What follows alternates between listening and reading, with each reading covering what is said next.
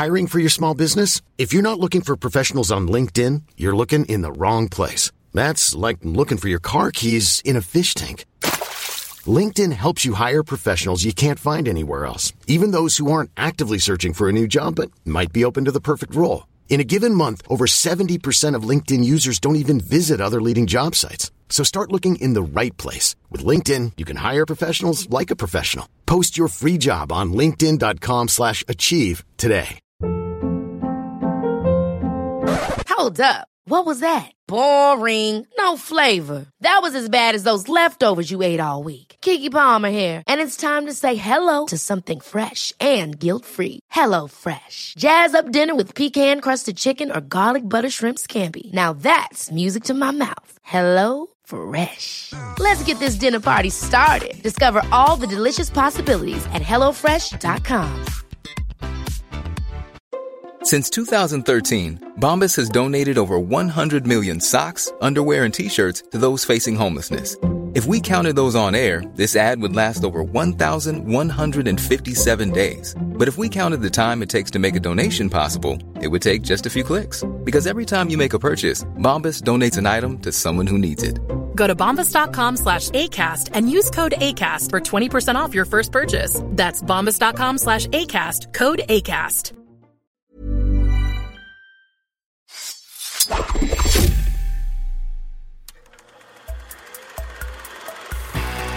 Podcast like it. Just podcast like it. Podcast like it's 1999. Podcast like it. You want a podcast like it? Podcast like it's 1999. Podcast like it. Just podcast like it. Podcast like it's 1999. Podcast like it. You want a podcast like it's 1999. Hello and welcome to Podcast Like It's 1999, the podcast where we talk about the films of 1999 from the front seat of a green Cadillac here in 2021. I'm one of your hosts, Kenny Neibart. And I'm Phil Iskov. And with us today, we're very fortunate to have documentarian, filmmaker, producer, Kirk Fraser. He did the 30 for 30 Without Bias, which I thought was an amazing film. And we're really happy to have you on the podcast, Kirk. Thank you for joining us to talk about this film. Man, I appreciate you guys having me here, man. It's a pleasure. You know, 1999, what a great year. Where were you in 99? Shit. Worried about Y2K. That's you right. know, partying in 1999 like it was the end, because I think that's what a lot of us was really thinking about. That really came up in the whole internet and all that was really popping around that time. So information was really spreading. You know, that was the beginning of information spreading for us. So that Y2K thing really had people shook. You know, had my mom in the grocery store stacking things up, not knowing what was going to happen, you know? Yeah, it was a great year. It was a political year, too. Mm-hmm. Yeah, I mean, great films came out that year. Great things that covered cultures and all kinds of things, you know? What we've noticed a lot is there was a lot of Y2K anxiety running through all the films of this year. Like some were blatant, like about the end of the world, and some were just this kind of like, you know, baseline undergirding of anxiety running through the whole piece. So, yeah, I think we all kind of felt that. And I think some people, certainly people who didn't really experience it, don't understand what that felt like to feel there's a pretty good chance the world might not end, but just kind of stop. Yeah, something different. Yeah. We didn't know what to expect. It definitely felt like we felt like we were approaching some sort of a precipice, I think, to some degree. I mean, it was just like this millennium thing, this whole, like, it felt like there was this, but it was also kind of exciting too. I felt like, I don't know about you guys, I was excited about the year 2000. I wasn't all that worried about Y2K, but maybe that's just me. No, I mean, it was just no one knew what to expect. And then everything was so hyped up, you know, so, and the fear was there. So, and at that point, we were not as much as we are now relying on technology for everything, but damn near that was the start. Mm-hmm. It would have fucked us up pretty good. Oh, right now, yeah. Shit. Yeah, right now, now it would be over. Down. Yeah. Oh, hell yeah. But yeah, if they, shit. If back they, then, we didn't. You remember back then, the only way you got around was by MapQuest, and you used to print that shit out. So there was Oh, no yeah. GPS in your phone.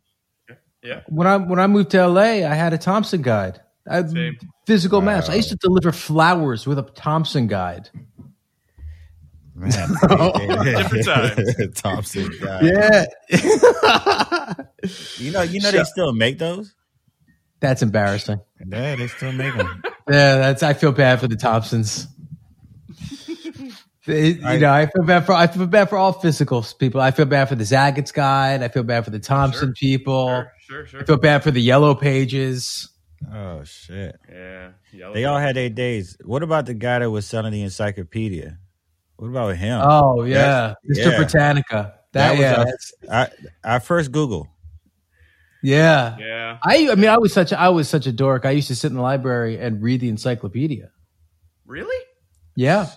Love that. I had the luxury of having that shit at home. I never really looked at it until there was a school project. Yeah. I mean, I didn't read it like a book, but I would read it like I read Wikipedia now, which is all that I read.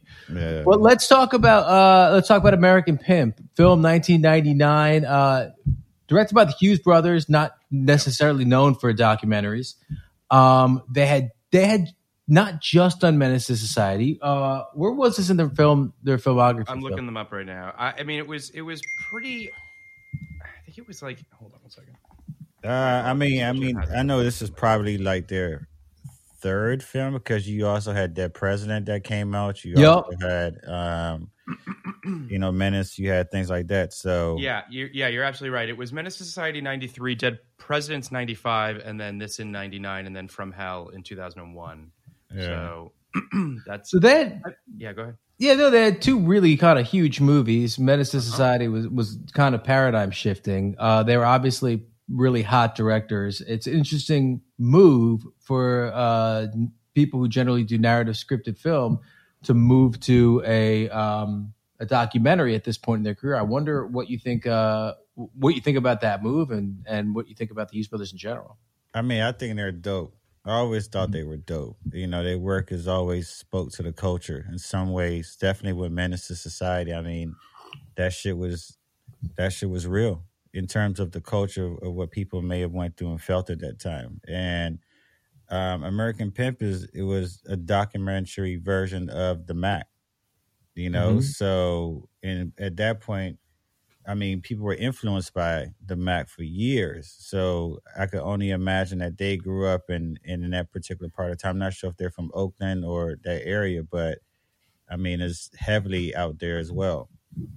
I mean, plus they always rep the culture from day one. So I wouldn't see why they wouldn't want to do a film that spoke to the underworld at that time, because pimping was changing, in terms of, it wasn't the old ways, because before the drug dealers were the pimps.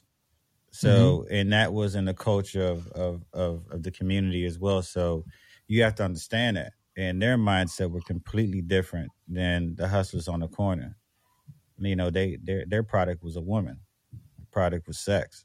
Mm-hmm.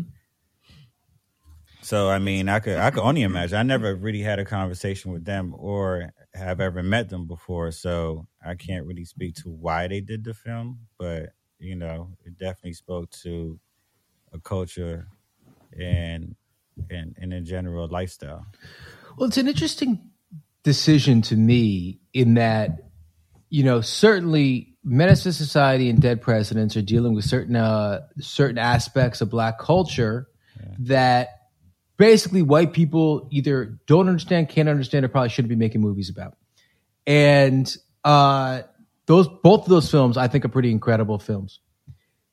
They could have done a, fictional scripted narrative film about pimps, but I wonder if the legacy of Blaxploitation and a complete lack of understanding of pimp culture in white culture at large maybe made them think they need to first educate before they can kind of put it out there. I mean, once again, we need to get them here to really ask them. But I could say, I can only speak from my perspective of someone that does documentaries. You got to have a passion for it. You got to have a passion for the story that you want to tell, because it's a different format than writing a script. you're really dealing with facts, and you still have to create a story that flows and still connects and still educate and still entertain at the same time, and not try to make it come across boring. So with American Pimp, I mean, they went layers deep into it. It kind of reminded me of HBO had a show called Beyond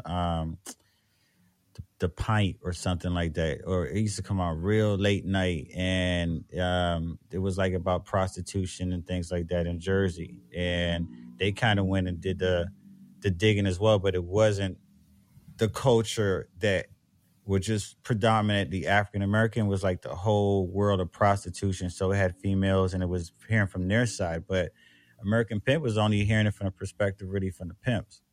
And the culture that comes with it. Yeah, I mean, you got Iceberg Slims, you got books, you got all kinds of things that's always been there to educate people on the culture. It's just that, being or creating a documentary, is the visuals of it, and you're hearing it directly from the pimps themselves. So that form of media became something as well that was available, maybe for them to tell the film.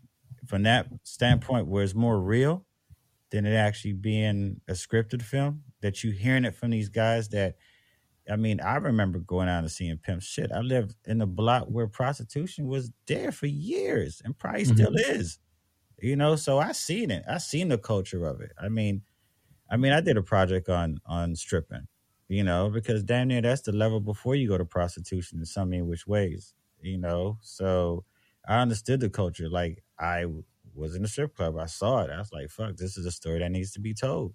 So you surround yourself with the elements of it. And then when you look at their films, definitely that one, I mean, they interview these guys. So the credits show that they actually held the camera, and one of the brothers actually did the audio. So it was a dual two guys just in the field doing it.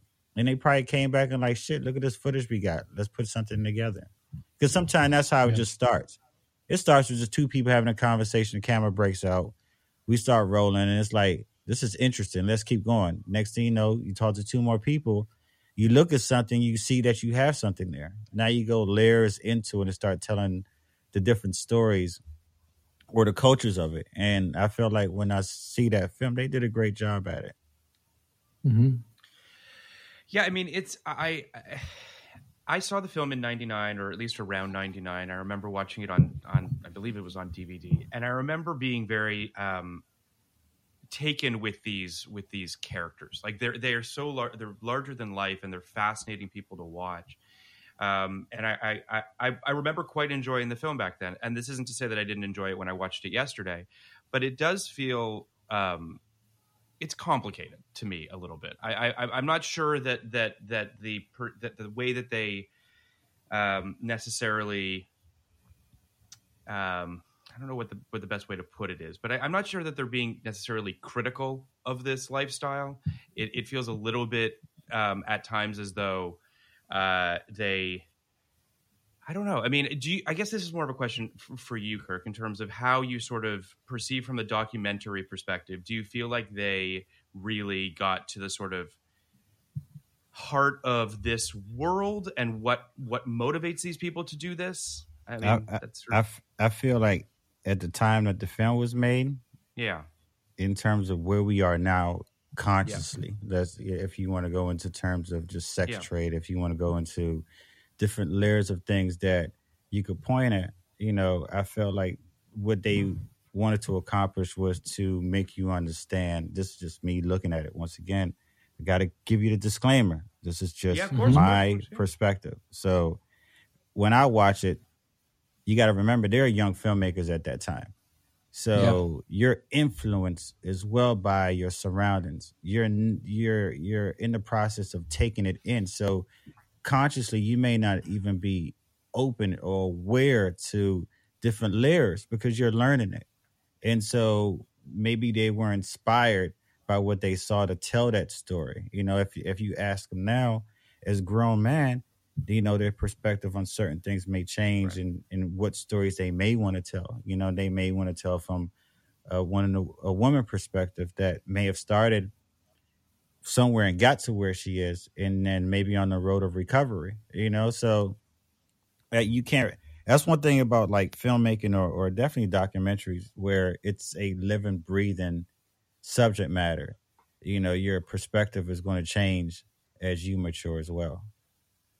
We talked about this. So we did Mr. Death, Errol Morris movie, pretty recently, a couple weeks ago. And we talked about a lot the responsibility of the documentarian and intent and all those things. And what I felt with American Pimp, at least, was it was non-judgmental and allowed the subjects to tell their own stories in the way they wanted to tell them. For me, at least, that was a very responsible way in. Not that part of the point of the conversation was you don't have to be responsible. That's not a necessary aspect to documentary filmmaking. But it felt like it was a responsible way into this world that gave me a good understanding of what was going on without judging positive or negative. I do think that there was some shade thrown at the idea that it's illegal, which is fair. I think that perspective was given voice by a bunch of people in this film, and I think 22 years later, I think that's a far more widely held viewpoint than it was 22 years ago. So that's a little forward thinking in that respect. But in general, yeah, in the beginning of the film, I did have that twinge of this is all from the pimp's perspective, and that is a little disquieting. At the end, I do really feel like it doesn't matter that much. I feel like that was the perspective we were getting, and I appreciated it because it's what's critically important at the end of this film is just how differently it all worked out for all these different guys. One winds up in jail. One's still doing it in his 70s. One's working in an office. One's taking his daughter to the park. It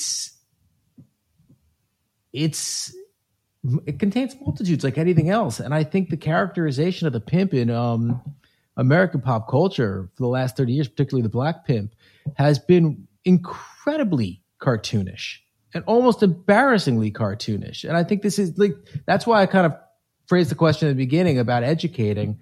I think it's important to tear down that wall and at least humanize these guys in the beginning, and then we could start to understand and debate the merits of what's happening here and the different sides of the story.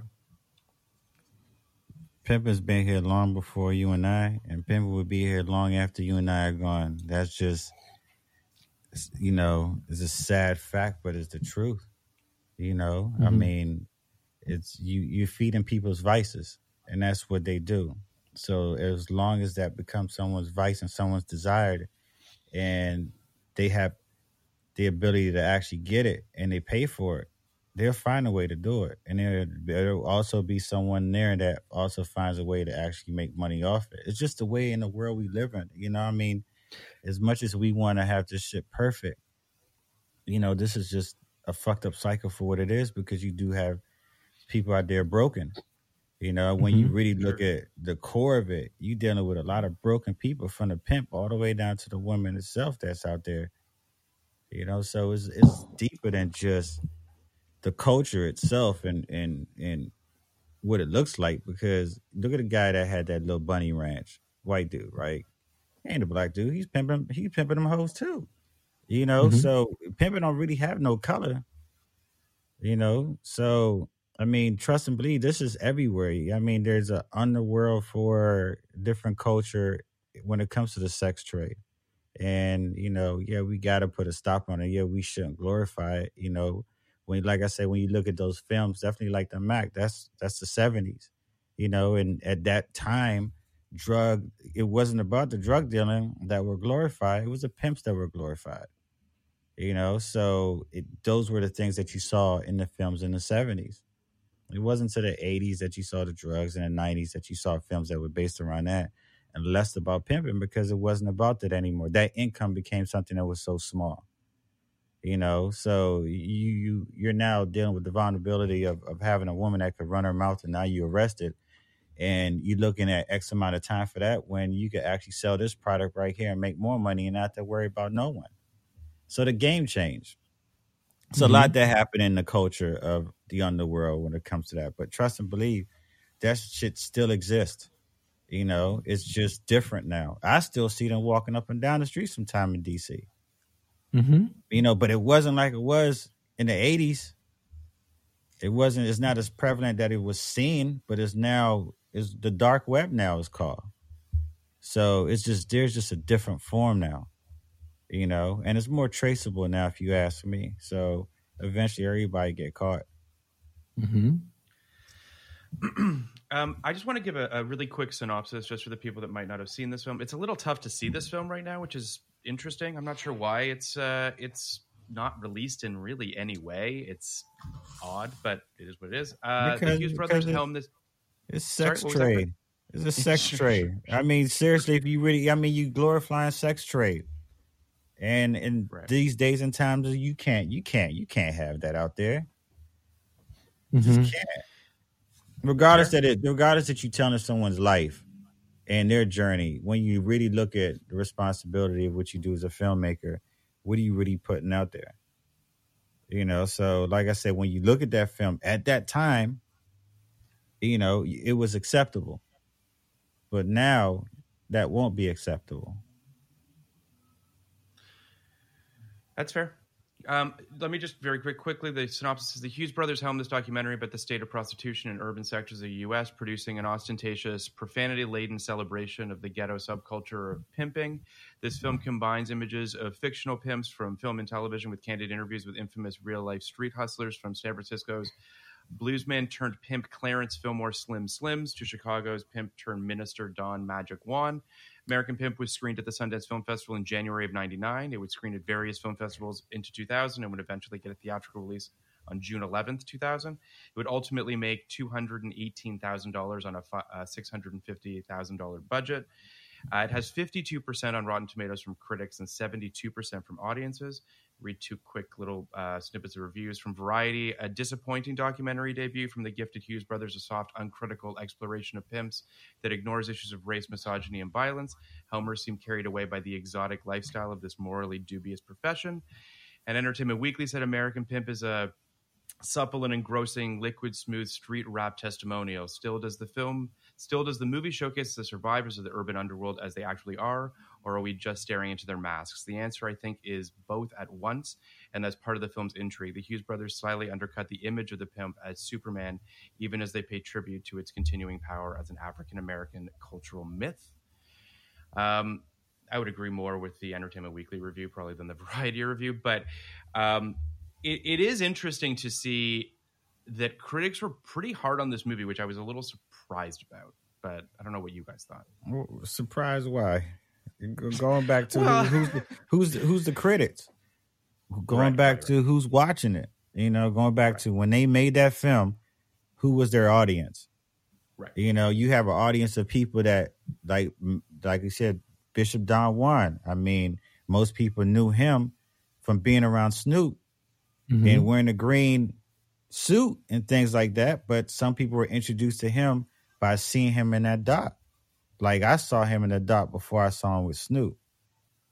You know, so going back to that whole aspect of when things are made, who do you make it for? You know, so for them, they probably could care less what the critics thought, but probably heard more reviews of them being in the community and people like, man, that's the best doc I've seen in so long, man. You hit that on the point. You told the story. You kept it real. And that to them was probably a praise that they really cared about more than people that don't understand the culture, you know, because if you don't understand, you don't understand. Sometimes if you haven't lived it, you can't really experience it. Right. That's a really kind of interesting point, kind of a point that I think is it's an undercurrent of what's happening in culture now, culture at large, of who not only who is making it, but who they're making it for, like you just said.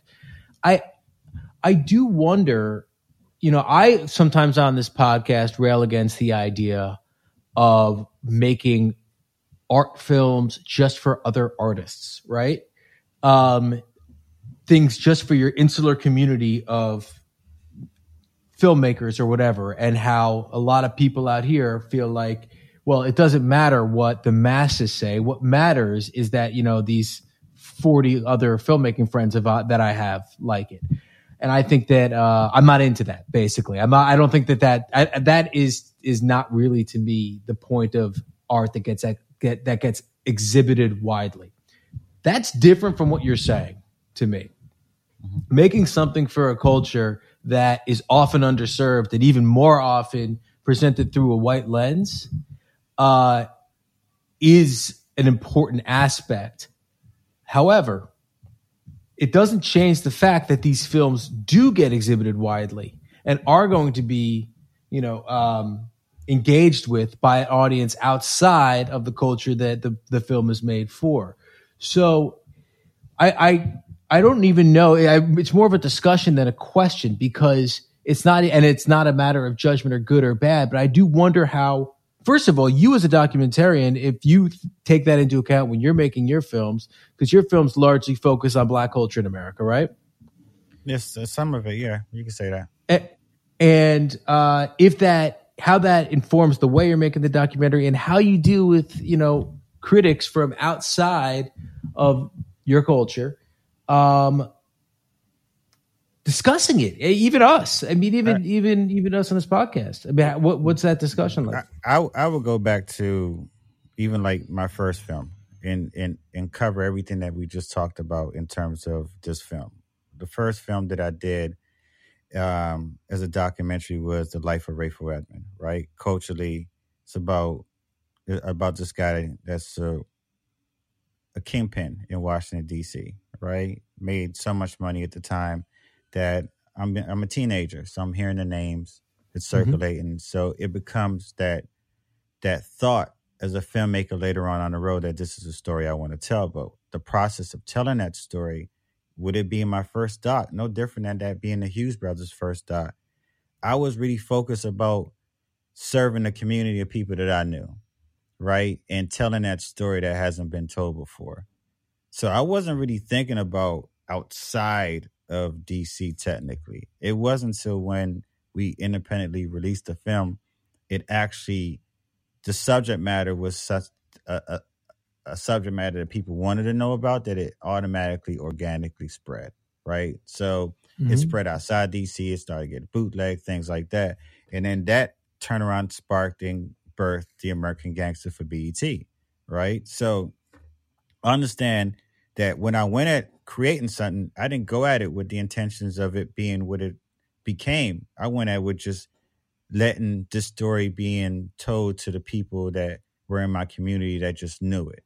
So when you apply that to being a filmmaker, that's a young filmmaker. When you are in the game longer and you start to understand the power of what you do in terms of making documentaries and making films, it changes your perspective on the stories that you start to tell or how you tell those particular stories, right? So once again, I don't know with them, but maybe the film was something that was independent with 200 and something thousand or 600,000, whatever the budget was, and they independently made the film based on the fact that every studio said no, they weren't interested. Yep, right. Or maybe from that perspective because they didn't feel like there was an audience for it, right? But once again, they went out there, made it, and showed that there was an audience to the point that we're at this point talking about the film 20-something years.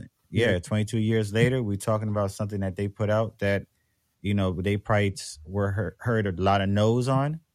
So I get it, but I mean, these are things that as a filmmaker, when you go out and do something, everything really, like I said, go back to where you are in life and the maturity level of where you are as a filmmaker. Because for those that came before us that open the doors and we get guidance for mentorships from, we technically still have to learn it. Someone could tell you something a million times and you hear it, but it's not until you really experience it that you really understand it. So maybe they heard from a lot of advisors, it's not a good look. It's maybe not a good look on your career, XYZ, but maybe to them, it's like, it's a culture of people. I know that. I know this will rock for. And I'm not concerned about the ratings. I'm not concerned about what the reviews will say. I know what these people that I'm making this for would say. Mm-hmm. So I've been on that path before. Yeah. I mean, You know? I think that it's. I certainly wasn't trying to, be critical of the film necessarily. I thought it was a very powerful movie, and by the end of it, I really did feel like they. I mean, just even thinking about putting all these people on camera and just sort of it did feel like they were giving us a perspective that we weren't supposed to necessarily have, if that makes sense. Like it felt very, I don't want to say it felt dangerous necessarily, but Well, it was dangerous. I love that about it. Okay. So I love that. That's my favorite aspect about it, because you have all these guys who are engaging in illegal activity, and totally down to tell their story on camera. That's thrilling. And I assume that like I've never seen that before. I assume that's never been a thing. But that came with a value. That came with a lot of trust. Yes. But that goes back once again. That goes back to you being embraced by the community. And then when you're embraced by the community, there's a sense of trust. So when that trust is open, you're not going to go out there and mess it up by doing the opposite. So, those guys were open to him because they knew that at the end of the day that, they didn't deal with a crew. Like I say, I don't think it was 50 people that showed up and they had cameras. I think it was the two of them. Yeah. Yeah, exactly. So that kind of just breaks down the wall of how open you're going to be with someone, and talking as well. So, I mean, I would hope that at the time that this was recorded, when they did it, those guys weren't doing it because, you incriminating yourself in so many which ways, but right. I mean, one of the guys was in jail at the end, and he was talking about, his life decisions, things that he's made. But like I said, man, eventually you're going to get caught. Yeah. Eventually you're going to get caught. I thought that guy was Gorgeous Dre. I felt his story was really powerful. He kind of, at the end, he had the point about, if it wasn't for Pimpin' and Hoeing, I wouldn't even be here. Right? Like this, to your point, the point the film makes, this to the cliche, the world's second oldest profession, or the oldest profession. The second oldest is motherhood. The oldest is prostitution. So before was that? I mean, going back to the culture, Richard Pryor, a product of it. Mm-hmm. It's a product of it. And then it's like, it goes, I mean, you really, that Variety review kind of bothered me because they say they don't talk about race. I don't even understand that I don't even understand the logic of that, because one, they don't have to, but two, the juxtaposition between them and the guy that runs the Bunny Ranch is talking about race, like explicitly. Yep. It's explicitly talking about the two sets of rules, and that goes back years and years and years and years and years, to the point where now the Bunny Ranch is this cute place you go outside of Vegas at a frat party, and pimp on a street corner like Fillmore Slim is persona non grata to so many people. So it's but I do think the racial aspect of this is incredibly relevant, and just an incredibly relevant story in terms of all the people that were born out of this, all the people that have been exploited, but exploited because they have nowhere to go. I mean, it was pretty clear. It was pretty interesting how at least half, if not more, of the hoes were white. Yeah. How this job has kind of been sanctioned, like pimping has kind of been sanctioned a little bit, but not all the way. Kind of like drug dealing has been sanctioned a little bit, but not all the way. It's been sanctioned in other cultures. It comes with the culture. Some things are accepted based on it being a part of the culture. You may not agree with it. It's like you got a drunk uncle. You love him, but he fucked up. So, I mean, you could look at it from that perspective as well, where, I mean, you turn your face to it, but at the same time, someone's still being hurt at the other end. And that's the woman that's out there at the same time. She's a mother, she's a sister. There's family that's actually destroyed behind all of this at the same time as well. So it is a domino effect in the community. But there's always a door that you see it. And at the end of the day, it's about money. And people do things because of that. Those girls are broken. And then they find someone that finds, I don't want to say they find someone, but they're preyed upon. Best way to look at it. And I'm Sandra, and I'm just the professional your small business was looking for. But you didn't hire me because you didn't use LinkedIn Jobs. LinkedIn has professionals you can't find anywhere else, including those who aren't actively looking for a new job, but might be open to the perfect role, like me. In a given month, over 70% of LinkedIn users don't visit other leading job sites. So if you're not looking on LinkedIn, you'll miss out on great candidates like Sandra. Start hiring professionals like a professional. Post your free job on linkedin.com/achieve today. Hold up. What was that? Boring. No flavor. That was as bad as those leftovers you ate all week. Keke Palmer here, and it's time to say hello to something fresh and guilt-free. Hello Fresh. Jazz up dinner with pecan-crusted chicken or garlic butter shrimp scampi. Now that's music to my mouth. Hello Fresh. Let's get this dinner party started. Discover all the delicious possibilities at hellofresh.com.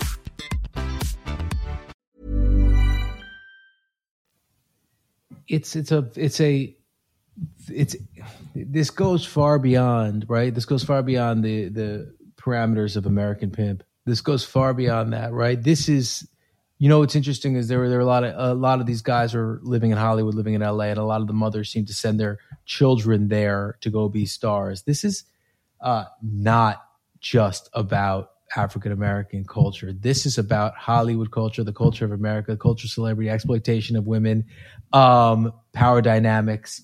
This is just another version, maybe even a less bad version than the Harvey Weinsteins of the world. This is, just another version of the casting couch.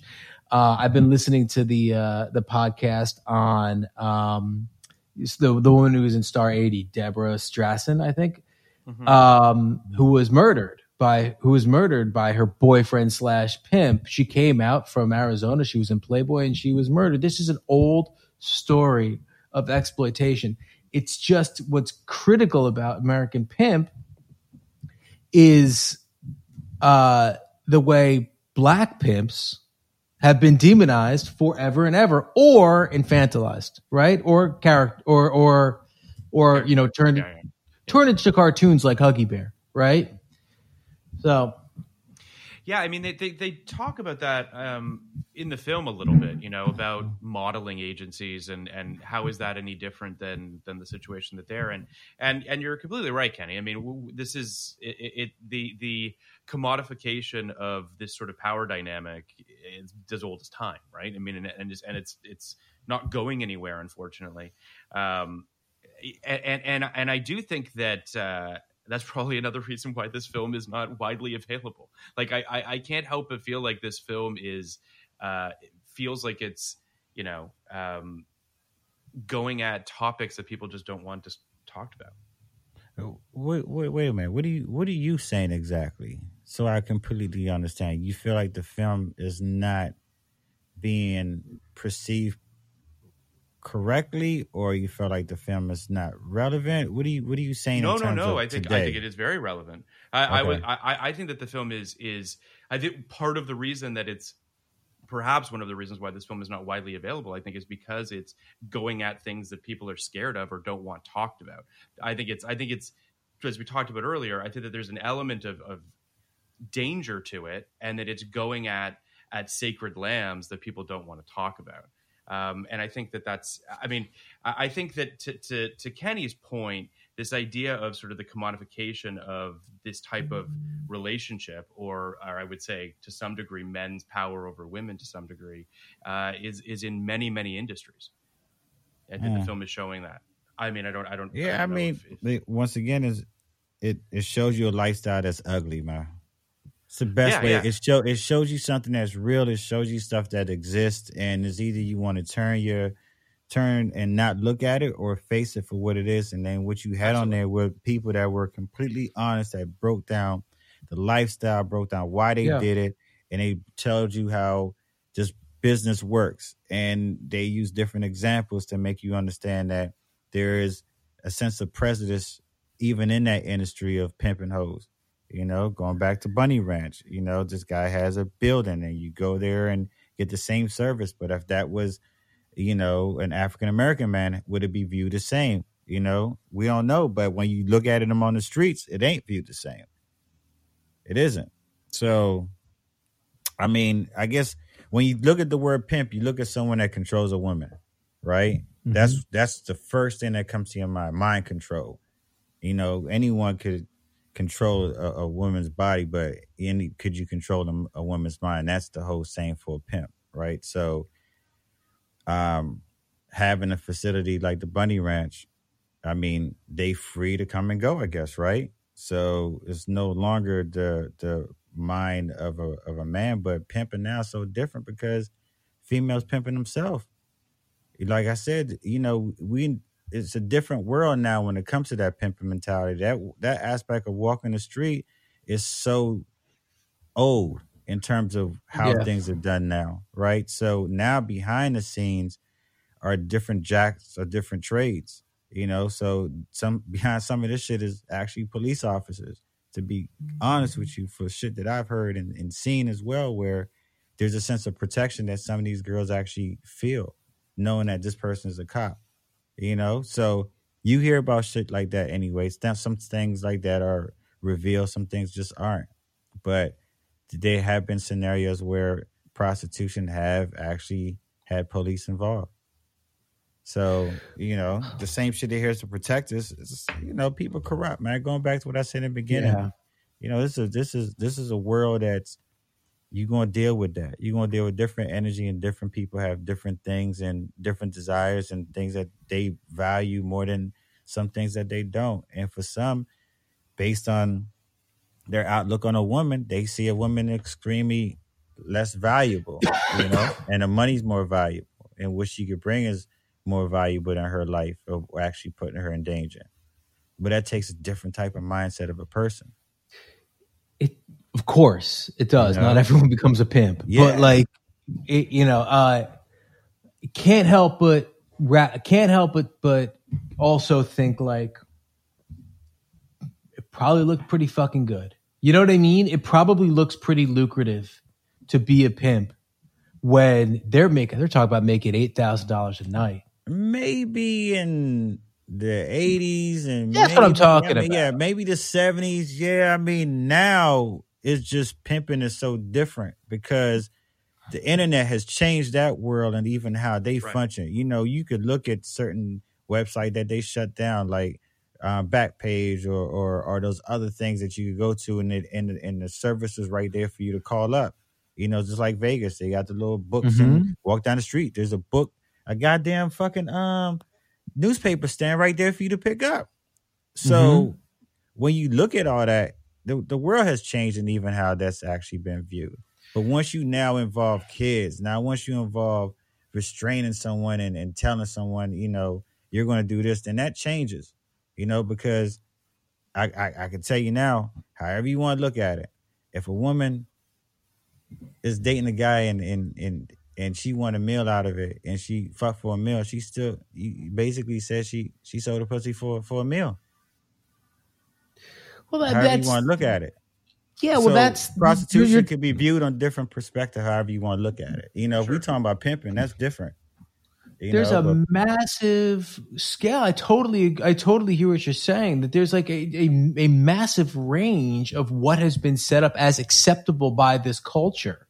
And unacceptable, and it's not really clear where it is. It's interesting when you're talking about how the bunnies in the Bunny Ranch can go when they want. But like, maybe they can't. I know that they can. I know that they have, you know, free will, but maybe they can't. You know, maybe that's the only way. And I think that the undercurrent of all this stuff and the undercurrent of everything in the underworld, everything that you ever talk about, like underworld crime, organized crime, is financial security, which is just like the most important thing in American life is financial security. It's the thing that keeps you mentally well. It's the thing that keeps you psychologically well. It's a thing that puts food on your kids' plates. It's the thing that keeps you out of jail. It's like, so when financial security is presented as you can have it by doing these, illegal / immoral things, or you can't have it, I do think that there is some inherent manipulation that not the pimps are the ones doing that. Society's the one doing that, right? So that, I think that, to me, this is such an important movie because it's important to demystify and analyze the people who are doing this from more socially impoverished backgrounds and understand the motivations of what's going on in that and how they relate to society as a whole. So even if this wasn't necessarily meant, and I don't think it was, but even if it wasn't meant for audiences at large, it was made with such craft, care, and non-judgment that anyone who sees it should at least start having some thoughts in their head about the way it relates to society at large. Yeah, I mean, there are reasons. There are some movies that are pulled and some movies that aren't available for different reasons, right? That I've come across. Like you said, I couldn't find that film in a long time, I mean, until when I watched it recently. That's like the first time I've seen it in such a long time, because I thought like, wow, but it took me back to just that culture of understanding it, took me back to me just looking out, being downtown and seeing it. So it's like a time warp at the same time. But at the end of the day, when you look at the core of what the story was all about, it's about prostitution as well. And that still goes on, and it's a manipulation, and it's everything that goes against what society really stands for, to really get at it. And that film just gave you a glimpse of that world because there's so many layers to it. Like, imagine a woman being arrested, going to jail, being processed, and then being released right back out that same night, right? And that happens over and over. Eventually, she's faced a judge. Eventually, she goes to jail. That's another story all within itself of just what will make a woman actually go through all of this and still end up in certain places as well. So, I mean, it's just different layers to this shit, man. It's like pimping is a big business. Yeah. And it happens every day. There's different forms of pimping, different forms. Yeah. I mean, what you guys, okay, let me ask you a question. You guys said you guys saw the film when it first came out, right? I didn't. I saw it for the first time this week. Really? I saw it back in 99. Yes. Yeah. I saw it for the first time this week. How did you hear about it? Oh, I've always known about it. I mean, I've always known it exists because, I love the Hughes brothers, particularly, like their first two films I love. And, it has a real fucking ear-catching title, right? American Pimp. You never forget that. But I never watched it. I've never seen it. See, because probably the reason why you haven't watched it or saw it before is not because of the title. It's just that it wasn't culturally something that you were even interested in at that point. You get what I'm saying? There's another kind of point you're making, which I think is interesting too, right? Like that, I don't think that was it for me because I've engaged with a lot of culture, a lot of entertainment that was, kind of specific for the Black community. It's the other thing that's a little more uncomfortable when I'm looking into myself as to why I've spent so much time, engaging with Black culture in a way that is, voyeuristic and like a tourist. So I definitely for me, I did not watch it because it wasn't like appropriate. Like I feel like people throughout my life would have, absolutely sat down and watched the movie. But I also think that there's always been an exoticism associated with Black culture in America, particularly among young white people, that is something that white people, aren't even comfortable engaging with. I've said this on the show a lot. I write on a show with a predominantly black cast right now. And one of the black writers on my show had a criticism of another writer, and I won't say anything more about that. But the point was, this person loves black culture, but not black people. And you can't write no black culture then. How the fuck you gonna write black culture but don't understand? But don't me? Not you. Just what you just said. Like you shouldn't.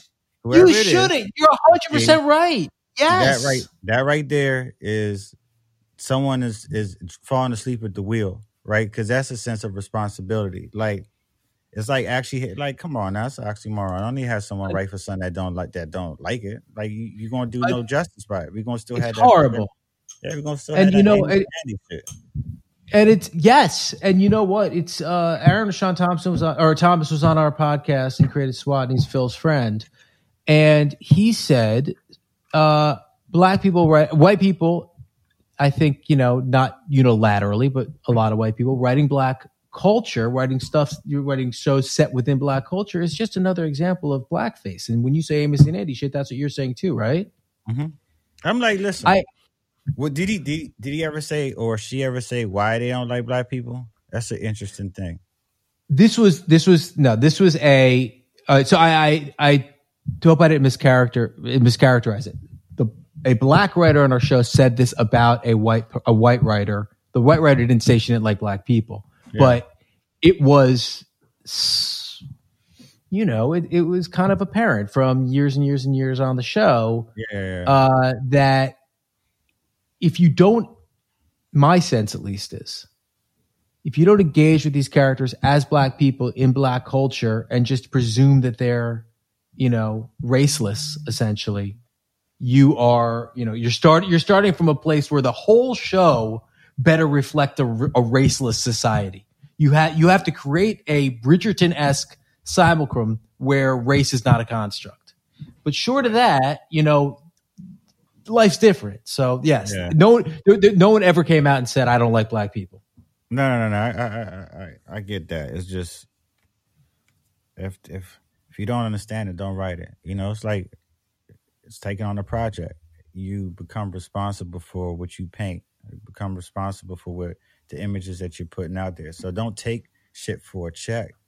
Don't shortchange the creative process or the story for a check, because you're not giving yourself justice as well.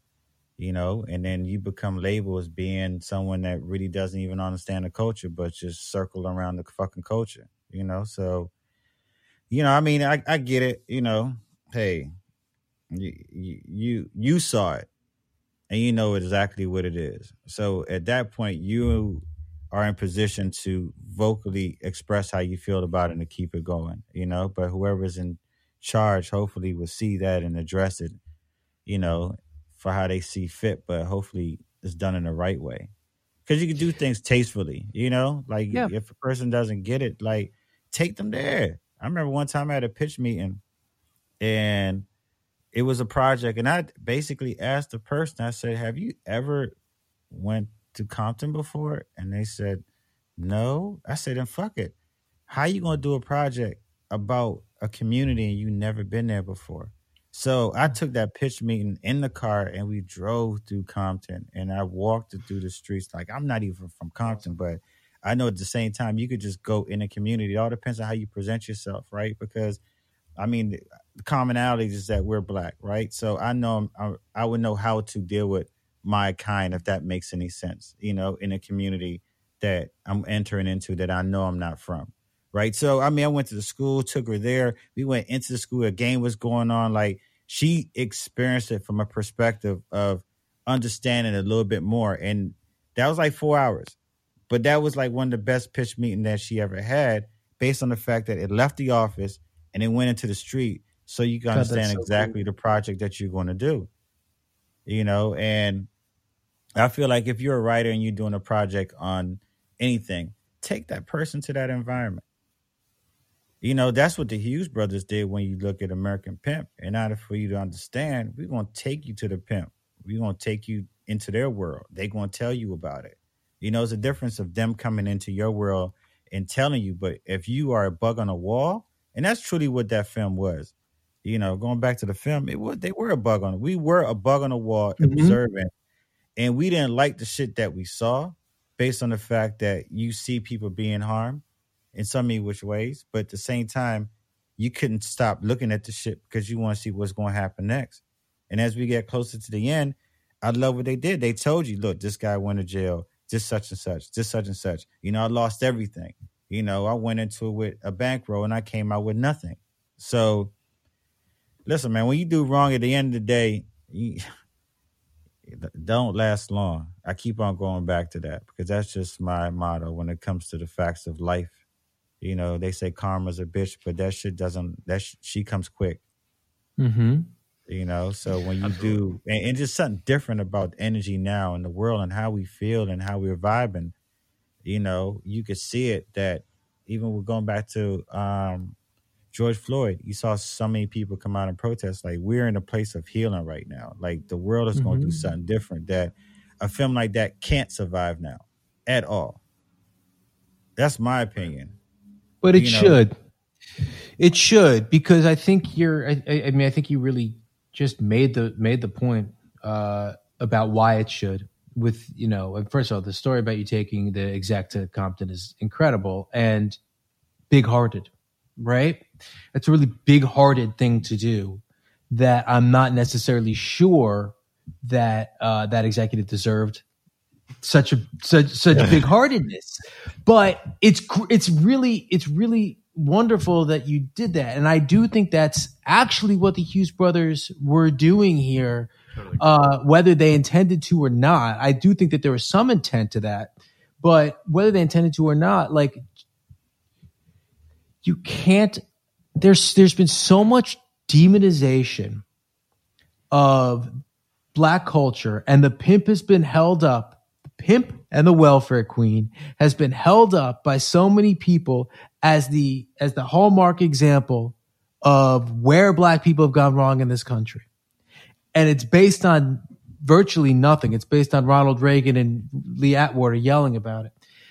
It's very important, I think, to at the very least allow Black people to tell their own stories, and then you can start having a conversation. I feel like we're doing that now, and I feel like we're doing it now. And I would say that now than before, because the accessibility now is there for people to tell their story, and there's different forms of, some people may not even be filmmakers. They just have a camera and they want to go out and shoot, and they feel like this is the way how they tell the story. But of course, you and I understand there's fundamental ways of structures and things like that. And eventually that just comes with education, eventually that comes with time. And, with YouTube University, and all the things that's going on now with this younger generation of kids coming up and learning how to make films. Because when we first started, guaranteed, if you wasn't editing on the Avid, it wasn't considered a movie. If you weren't shooting on 35 or damn near Super 16, no one was interested in looking at it, right? So we've came a long way in terms of how we even accept media, right? So now you have so many different filmmakers that are popping up that are really actually raising the bar and telling our stories at the same time. And I see that and I commend that, so the world's changing, and, people are starting to see different cultures more than anything. Well, I know you need to run, Kirk. So I wanted to. We do a rating system on this podcast where we rate films from 0 to 99. And I'm interested to hear where you would put this from film. 1 to 99. Yeah, that's a big range. That's the big range. Like, damn. Okay. Yeah. Okay. We want to make it as hard for you as possible. That's so. Where do I rate this film? Yeah. Right. So, but we do when you saw it first in 99. Yeah. Before the podcast and then after the podcast. So it's 3 ratings. Okay. Well, I can't. All right, I think when I saw the film the first time, I would probably mindset of where I was at too. Like, this is 99. I'm a wild dude in 99. So, it's not that I was consciously where I'm at now, just being an adult. But back then, 99, I'm in college, and hip hop and pimping and all that shit was going on. Like, man, listen, if I didn't have to get on this call in 2 minutes, I got a pimping story as well in terms of, yeah. You're gonna leave us hanging like that? You're gonna say shit that I never told before, but we got to bring you back. Then we'll figure it out. So at that time, I think it was one of those type of films that it was a documentary. It was a different form as well. It wasn't a movie for us, so we saw it and we took it like the news. Sure. So the perspective of it was more like, this is shit's accurate. This is what's really going on. No different than other documentaries at the time of drug dealing and things like that. So there was a sense of familiarity of seeing it. Sure. Okay, now I understand it. So I gave it a higher rating back then. And now looking at it as a filmmaker and a mature person, I would love to have seen different dynamics of it, right? But that's me looking at it now and seeing it now from that perspective. But I would probably give it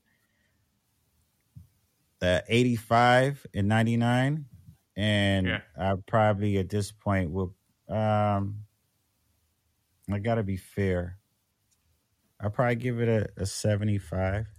I wouldn't drop it down that more. I would just say one's ever everyone on this podcast comes on and they're all babies and they're giving their films 99s and shit. So good for you. Nah, I would give it that. I got to jump on the Zoom shit real quick for another call, man. Look, I really appreciate this, man. I love the vibe, I love the energy. I love to come back, talk some more shit, but we would love to have you. I do have a story that when we get back on that pimping shit, I do have a story to tell you. I just didn't get a chance to go around because we was really on some moral compass shit at this moment. But there's a whole lot of shit that I can tell you that I've experienced, that I've seen, that I dealt with, but it just wasn't in my card or in my soul for me to do that. We'll get you back. The opportunity presented itself. I was called daddy. I just couldn't do it. All right, I gotta get on this job, but let's do this again though. Great to talk to you. Sure. All right, we'd love to. All right, thanks. So that was great. We lost Kirk as mentioned on the podcast. He had to go sell some show or something. Fantastic guest, obviously, but Phil and I wanted amazing. But Phil and I wanted to also rate this as well. So I'll go first or second. I never saw this before. Having seen it this time after watching it, I gave it a 77. And mostly because I thought it started super strong, ended super strong, and hammocked in the middle. And it did really pick up steam like the last half hour, but there was a lot of fat in the middle of this film that didn't make it the world's greatest watch. But 77 is reflective of what I think is, what I thought was a really strong documentary. I think after talking to Kirk, I'm going to go up, even though his grade wasn't quite this high. I'm going to go up. I'm going to go up to an 82. I do think there's a lot more here than I had realized, and any movie that can kind of spur the conversation we had, which I thought was a really, really wonderful, enlightening, relevant conversation, deserves to be at least in the 80s. Phil, how about you? Yeah, it's interesting. I had a bit of a roller coaster in terms of the ratings with this film for me. I saw it in 99. As I mentioned up top in the episode, I really enjoyed it in 99 or around 99, whenever I saw it. But I also felt like I'm just not looking through the lens of a person I am now, right? Like I was 19 or 20 years old, living in fucking Toronto suburbs. And I see this movie, which is completely outside any of my purview with these larger than life characters. And I was really kind of taken away with that. Then I watched the documentary again before our podcast. And I, similar to yourself, found myself sort of feeling like starts really strong, ends really strong. In the middle, you start to wish there was a little bit more of a narrative, like a little bit more of like a POV of a person that was pulling you through the whole thing. That's not to say that we don't have a bunch of POVs, but I felt like in the middle, I felt a little unmoored, I guess is maybe the best way to put it. And then we had this fantastic conversation with Kirk, and it made me go back up again. Like, I think I'm probably in 99, I was probably in like the low 70s. Similarly, I think I was probably around there before we talked about it. And then after this conversation, I think I'm probably around an 80 as well with you, in the sense of like, not only did it open great conversations, but I felt like, you know, Kirk gave me a perspective I just didn't have, you know, and don't have. And that really changed the way that I saw the film. So, I mean, I think that the sort of the most the thing that I took away the most from what Kirk was saying was how realistic this film is. I know that's a kind of ridiculous thing to say about a documentary, but like, not all documentaries are particularly realistic. And I think that this film, the access they got to these people, really does put you in this world, like in a way that you know, I certainly never have been before. So I was really impressed with it. Cool. Phil, what do we do next week? Well, we're doing everyone's favorite Universal Soldier movie. We're doing Universal Soldier 2. There are what, 5 Universal Soldier movies? Yes. It's really got the Mission Impossible trajectory, right? Where the first one is like fine. Sure. And the second one is like a, you know, disaster. And then I've never seen 3 through 14, but our guest Tom Lorenzo of the You're Missing Out podcast says like 3, 4, like they're masterpieces. Apparently, he raves about them. Makes me want to watch it, quite frankly. And you know, the director of 3 and 4 just put out a film this year that was really well regarded. Yep.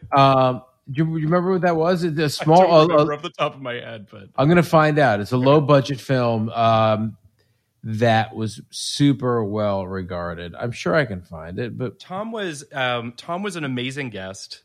He was. He's super awesome. excited to have him come back. He's going to come back for some other films. We have him, and just not just a joy of a person, but just like totally the very opposite direction from what we just did with American Pimp. But like, this guy has seen all of these movies. Do you know what I mean? Like, he's seen all the films that I generally have not. And that's not Tom has seen every movie ever made. It's amazing. It's incredible. I am blown away by his encyclopedic. I mean, he does a podcast with Macaulay, and the two of them together. I am blown away by how much they know about film history. I don't know how they even get the time. They're both like at 29. But I also think that I agree with what you're saying. But I also think that like Tom has a specific taste. Do you know what I mean? Like, anyone who follows him on Twitter knows that like he's a little bit of an iconoclast. He likes to stir the pot from time to time. But like, he also he really loves movies that might not necessarily get the love they deserve. And I think that's why I was excited to have him on for this, not a particularly great movie, but I'm excited to have him on for future movies and to have his perspective. The movie, the director is Peter Hyams. The movie was Alone, and apparently it has just gotten, it's just an incredible movie. And you hear it when Tom talks about it, that this guy Peter Hyams really seems to know what he's doing. Meanwhile, whoever directed Universal Soldier 2 did not, but I liked it more than you guys. I like a good JCVD. I had never seen the first one. You had seen American. I watched the first one a couple of days before, which I thought was a great movie. I mean, it's a great movie. It's a bad version of you saw Universal Soldier 1. I watched it before watching the second. Right. Yeah, I mean, it's a bad Terminator. It's a bad Predator. It's Jean-Claude Van Damme. But it's like, and I mean that the way you think. But it's I didn't think Universal Soldier was that bad, guys. I don't know. I'll say this about the first one. I remember the first one being a big deal. It's Roland Emmerich's first film. He obviously became quite a very successful filmmaker. I guess I don't know my JCVD is really kind of what it comes down to. So, but I'm excited to watch Sudden Death. Not a bad blind spot. You talked about Sudden Death being. Sudden Death is great. Sudden Death is 10. Yes, Sudden Death is fantastic. So watch Sudden Death. Yeah, watch Sudden Death and watch some Universal Soldier. It's so cool we're doing Universal Soldier 2. We don't give a shit. That is, I agree. It is great that we're doing it and we don't give a shit. We'll see y'all next week. Rate, review, subscribe. Thank you to our friends. One last thing, please rate, review, and subscribe. Speaking of subscribing, check out our Patreon on all the best films of 1989, Batman, When Harry Met Sally, Fabulous Baker Boys, Indiana Jones and the Last Crusade, Ghostbusters 2, Field of Dreams, Major League, and many, many more. We are covering all the best films of 1989 with amazing guests like Joanna Robinson, Liz Hanna, Hunter Covington, Brian Cogman, David Iserson, and many, many more. All your favorite guests from our 1999 podcast are coming on to the 1989 Patreon. You can sign up for it at patreon.com/podcast like it's 1989. For only $5, you get access to all of these awesome episodes. And for a few bucks more, you get video of our 1999 episodes as well.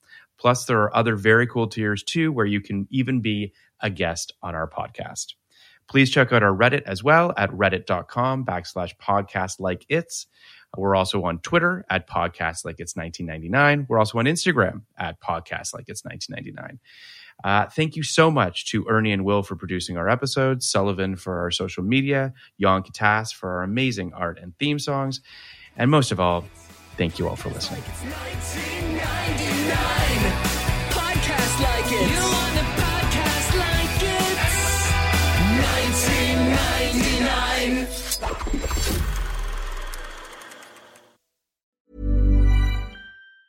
Even on a budget, quality is non-negotiable. That's why Quince is the place to score high-end essentials at 50 to 80% less than similar brands. Get your hands on buttery soft cashmere sweaters from just $60, Italian leather jackets, and so much more.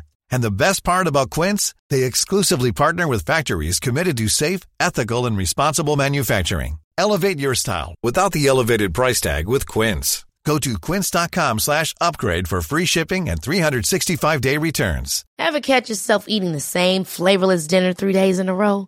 Dreaming of something better? Well, HelloFresh is your guilt-free dream come true, baby. It's me, Keke Palmer. Let's wake up those taste buds with hot, juicy pecan-crusted chicken or garlic butter shrimp scampi. Hello Fresh. Stop dreaming of all the delicious possibilities and dig in at HelloFresh.com. Let's get this dinner party started. Hey, it's Paige DeSorbo from Giggly Squad. High quality fashion without the price tag. Say hello to Quince. I'm snagging high-end essentials like cozy cashmere sweaters, sleek leather jackets, fine jewelry, and so much more. With Quince being 50 to 80% less than similar brands. And they partner with factories that prioritize safe, ethical, and responsible manufacturing. I love that. Luxury quality within reach. Go to quince.com/style to get free shipping and 365-day returns on your next order. Quince.com/style.